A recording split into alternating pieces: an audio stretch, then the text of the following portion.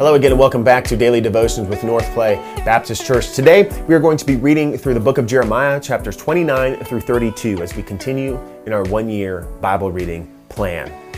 And the primary gospel themes that we've seen throughout the book of Jeremiah are that God must deal with sin, that we must repent of our sin, turn from our sin and turn towards Christ in obedience and faith, and that God will ultimately secure the salvation of His people.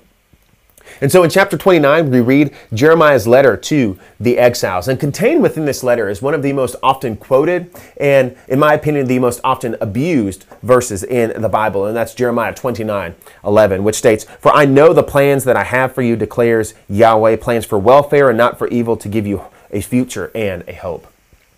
And we see this verse plastered on wall art throughout homes in America. We see it quoted at graduations. We see it on bumper stickers and the like. And the reason I say it's abused is because it's often being applied to contexts that are foreign to what's taking place in Jeremiah. What we see in Jeremiah is that God is about to lead His people into judgment. And though He is leading them into judgment, that this judgment was ultimately for their good, that though no discipline seems good at the time, it is through judgment, it is through discipline that God is working out all things for our good and for His glory. And in this verse, contained within this letter, is a reminder to God's people that though this seems dire, though it seems that everything is falling apart, know that I have good plans for you and that my plans will never fail. And that is a good reminder for us today when it seems like all of the Western world is falling apart. And certainly in our nation here in the United States, we are seeing what looks like judgment for our sin, for our sins of sexual immorality, for our sins of abortion, for our sins of forsaking God in every area of life. And though it seems like we are headed for dire circumstances, this letter serves as a good reminder to us that no matter what happens around us, God has plans for our good and for His glory, and we can always trust in that. In chapters 30 and 31, we see the prophecies concerning the restoration of God's people. We also see that this restoration would include a new covenant that would be vastly different from the old. As we read in chapter 31, verses 31 through 34, "Behold, the days are coming, declares Yahweh, when I will make a new covenant with the house of Israel and the house of Judah, not like the covenant that I made with their fathers, on the day when I took them by the hand to bring them out of the land of Egypt. My covenant that they broke, though I was their husband, declares Yahweh. For this is the covenant that I will make with the house of Israel after those days, declares Yahweh.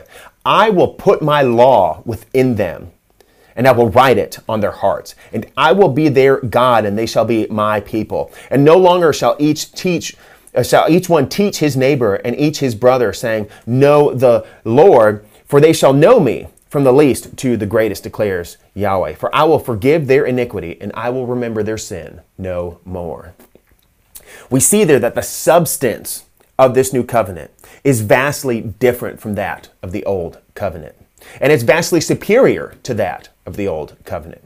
And we know that this new covenant was ushered in by the life, death, resurrection, and ascension of Jesus Christ. And then in chapter 32, Jeremiah buys a piece of land. And we see that this purchase was symbolic of God's promise to restore Israel to the land. We also see a prayer of Jeremiah to God asking for understanding.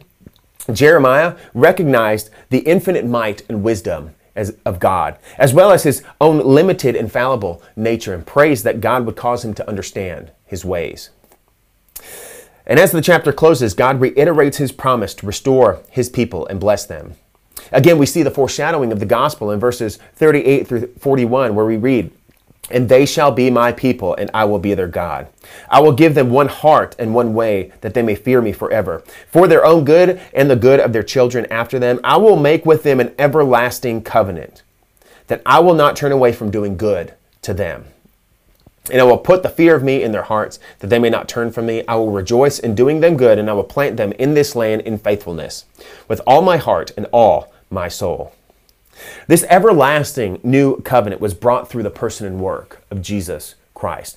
It is because of his sinless life, his sin atoning death, and his sin defeating resurrection that we are raised from our deadness in sin, that we are given God's law within our hearts, and that we are eternally blessed.